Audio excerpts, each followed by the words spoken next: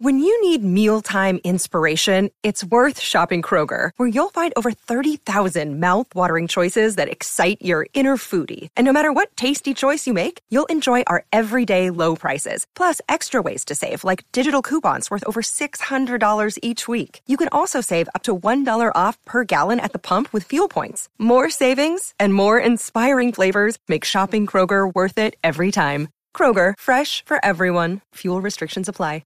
Jeff Howe's Longhorn Notebook. Longhorn Notebook brought to you by Aaron Bowersock, your home loan expert, your Longhorn lender. See if Aaron can do for you what she did for Linda and me, and that was to get that home loan approval turned around in a snap. She is, after all, the person who can make that 10-day home loan approval guarantee a reality. Check her out on the web at bowersockteam.com, BOWERSOCK, bowersockteam.com. All right, let's go ahead and get to this audio. So Steve Sarkisian yesterday reveals that Xavier Worthy played pretty much the last half of the season with a broken hand. Now, what specifically the injury was, we don't know. But everybody's heard the Sark quote from yesterday, how it bothered him, and he's expecting to see a different Xavier Worthy. Well, like I said at the top, and Jim Fortuno pointed out from the Associated Press, heck of a reporter, good dude. Jim mentioned this on Twitter, that they cut the exchange he had with Sark out of the YouTube clip that went out to everybody. And I think this actually provides some context on why Sark delayed why he didn't make the announcement, and furthermore, what was the severity of injury. Now, Sark didn't go into specifics, but you'll catch something here at the end, and you'll hear a follow-up from Kirk Bowles that further gets into kind of how bad was it. So keep in mind what you heard yesterday, what everybody digested, and I want to play this audio right now, and I think this provides some more context and some background for it. Why was there secrecy about that? Because I don't have to tell you. Okay, I understand that, but Xavier clearly had a year that people were kind of questioning what was going on with him. This would have been a pretty big development on and our opponents would have known too. Okay. So we have a lot of injuries that can occur on our team that may not keep a player out, that we don't disclose, A, to protect the player, and B, to protect the program. In hindsight, do you wish you'd played somebody else so because he was limited? No, I felt like he was the best option for us. Mm-hmm. Okay. Yeah. Two things there. One, when Sark's talking about an injury that might not keep a guy out, Craig, you've been doing this a long time. I've heard from plenty of assistant coaches over the year.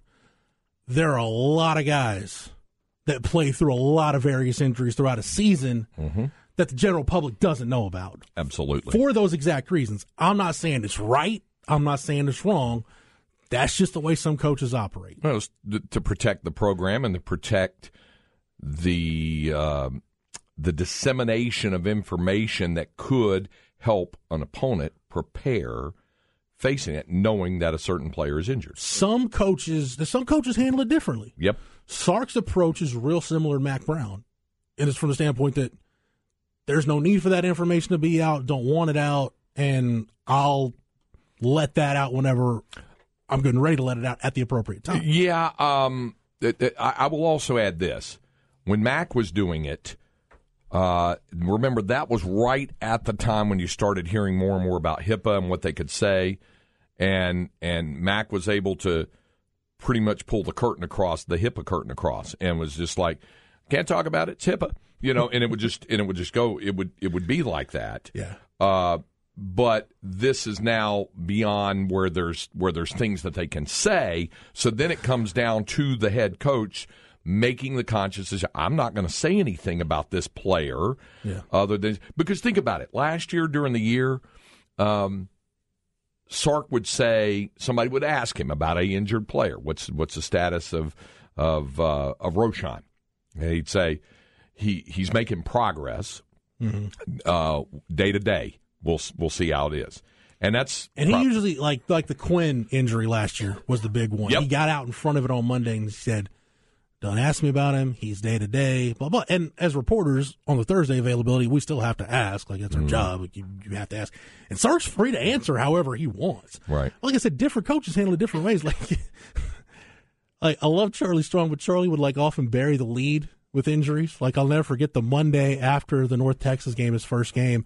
It gets through, who played well, all this stuff. And then, oh, by the way, David Ash is out forever and Dom Espinoza has a broken ankle. Any questions? Why don't we rewind that to the part where your quarterback's going to probably miss the rest of the year in his career? And then I thought Tom Herman at time was maybe too descriptive with injuries, but the pubic symphysis when he was talking about Jordan Whittington. But that's the way Tom wanted to run it. Like, hey, he would. I'm the head coach. He wanted to understand the science of it. He explained that to me. Yeah. And then, now, was I crazy about the fact that at Pluckers that he went pubic symphysis and said it really loud like that? And he wasn't trying. It came out like that, and we all kind of cringed. All of a sudden didn't seem that. It kind of cringed a little bit there. But he was about. I'm lying, Cam. Holy Mac is always appealing. Yeah, right. Had some last night, in fact. There you go. The dissemination of the information in how he chose to do it, because he was really into studying the science of the injury itself. But that, knowing Tom, the little I knew him compared to your interactions with him, it was more of, hey, I'm the head coach. If anybody's going to release injury information, it's going to be me, and I'm going to make sure it's out there. So that way, nobody's going to hear anything from a source. It's going to be, here's what it is, here's what we're dealing with, and here's how we're helping this guy rehab. For better or worse, that's what it is. So there's that part of it, and I certainly get that for Sark.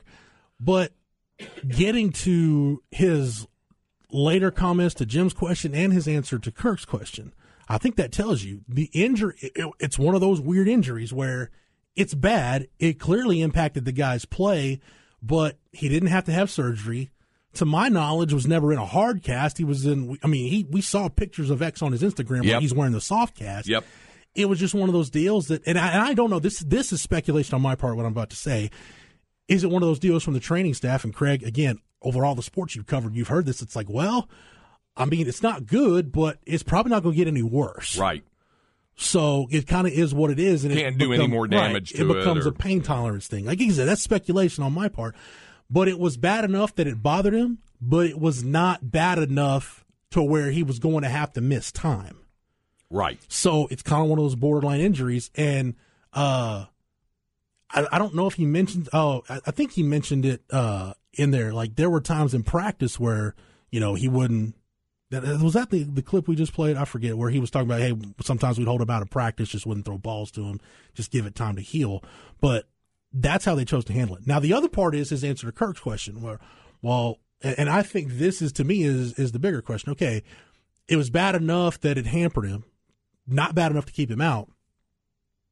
Why continue to funnel usage through him as often as you did? And I think Sark's answer to that was, we felt like he was the best option. Now, you can get into the nitty-gritty, and I would certainly agree with this part of it. I heard Rod talking about this on Ball Don't Lie yesterday, and we talked about this a couple of weeks ago on the Blitz when it got around on Instagram. I think Brendan Marion put it out that X was dealing with a broken hand towards the back end of the season. And that's what I said. I think I'm in the camp that it was bad, but not bad enough to where Sark could lessen the usage of him because of how often he was used. Now, could he have funneled more targets to Jordan Whittington? Could he have funneled more targets to Bijan or Roshan or Jatavian Sanders? Certainly. He certainly could have. But at the end of the day, it was what it was, and that's why I will contend that as good at times as the 2022 offense was, they left some meat on the bone. They didn't the offensive capability was not maximized last season. Even though you had a unanimous All-American, you had a Doak Walker Award winner, you could have gotten more out of that offense than what you got. And I think part of that would have been taking some of the burden off of X by funneling your passing game usage to other guys. Now, how did it exactly impact Xavier Worthy? I went through and crunched the numbers, and I looked at Pro Football Focus. So some people might have drop numbers from other resources, but I went to PFF and looked at all the Big 12 teams and their drops. Do you realize, Craig, there were only 2 teams last year that had fewer drops in the Big 12 than Texas did? Really? According to PFF. Kansas had the fewest drops with 9, which we know they, especially once they were without Jalen Daniels, they just didn't throw the football a whole lot. K-State with 9. K-State with 14, they don't air it out a lot. Then tied for 8th in the conference, or 7th, however you want to look at it, were Texas and Texas Tech with 18 total drops. Xavier Worthy had 7 drops. That was tied for second in the Big 12. If you look at, drops compared to targets, that's 10.5% of his targets were dropped. If you go to 2021, though, he only had 3 drops on the year. 4.6% of his targets resulted in a drop. So that production was really out of whack. And we could tell, like the eye test could tell you, okay, there's something that's not right with X. And if Sark had mentioned this right after the season or right after the bowl game, could it have prevented some of the blowback that X got, where I think people could assume, oh, he's lazy, he doesn't care, he's immature, blah, blah, blah. All the stuff that you saw flying around on social media about Xavier Worthy, could Sark have cut some of that off and basically given his wide receiver a little bit of a cushion? Absolutely.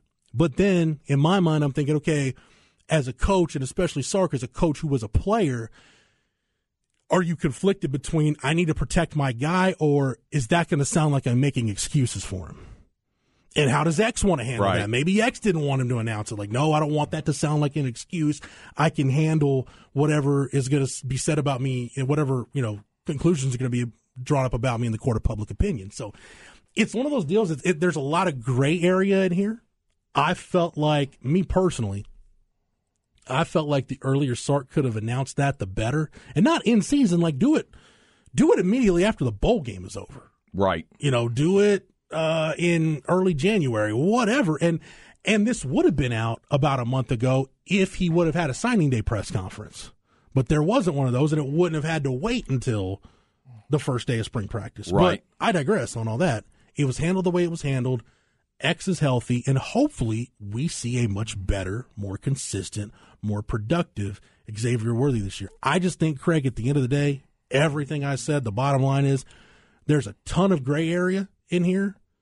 And I think what doesn't need to get lost in this, too, just because he had the hand injury, does that mean Xavier Worthy doesn't need to mature? Does that mean there doesn't need to be some growth? No. Both things can be true. He could have had a hand injury that hampered his play, but he could also need to mature and need to grow up a little bit and need to take a bigger role on this team because he is one of your better players. So there's a lot of stuff that can be true. There's a lot of gray area, but the bottom line is, yes, he did have a hand injury. Yes, it did impact him. And I think we saw that a little bit too, Sark's adjustment. Go back and look at how much 12 personnel Texas ran with 2 wide receivers and 2 tight ends. And part of that was when he talks about being a better option, that goes back to that whole deal we talked about all year last year. Nobody ever really emerged as that number 3 receiver. Casey Kane got a shot at it, and probably once he dropped that ball against Iowa State, we didn't really see him until the bowl game. And they really leaned on Bijan and Roschon from that point. They ran more 2-back stuff, again, used more 12 personnel. So we saw Sark adjust a little bit. I just felt like there could have been more adjusting and a better way to funnel production to your healthier playmakers to take a little bit of that burden off them. But just to me, a ton of gray area. No doubt about it. And knowing X, he would be one of the guys who would tell you, I know I have to be better the next year. He's the competitive side of him has a lot to do with this as well, where he goes from here and his work ethic and everything that he puts into it as well. So, I mean, it's important to keep all of that in context as well. And CB and a couple other texters bring up the point. Did Sark what he did so Worthy wouldn't transfer? Maybe, but I don't know the answer to that. Nobody knows the answer to that except X and Sark. Those are the only 2 people that can honestly answer that question. Yeah. I don't know. It became a popular topic of conversation, to use last year when things weren't going well for him. That the thing that bothered me was reading all the stuff from people who said he's just mailing it in. He's not giving effort and all that stuff. And that's a perfect example of not knowing all the facts and rendering judgment.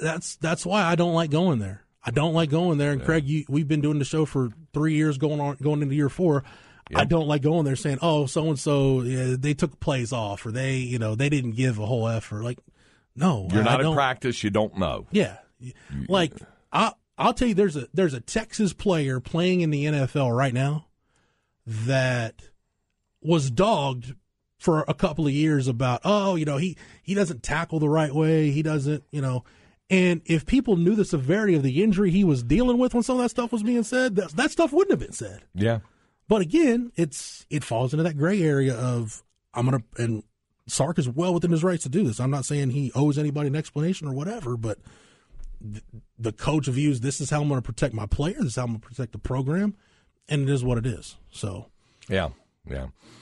We can continue to discuss it, and feel free. Specs text line is open 337-3776 if you got anything on that. So we'll get to that.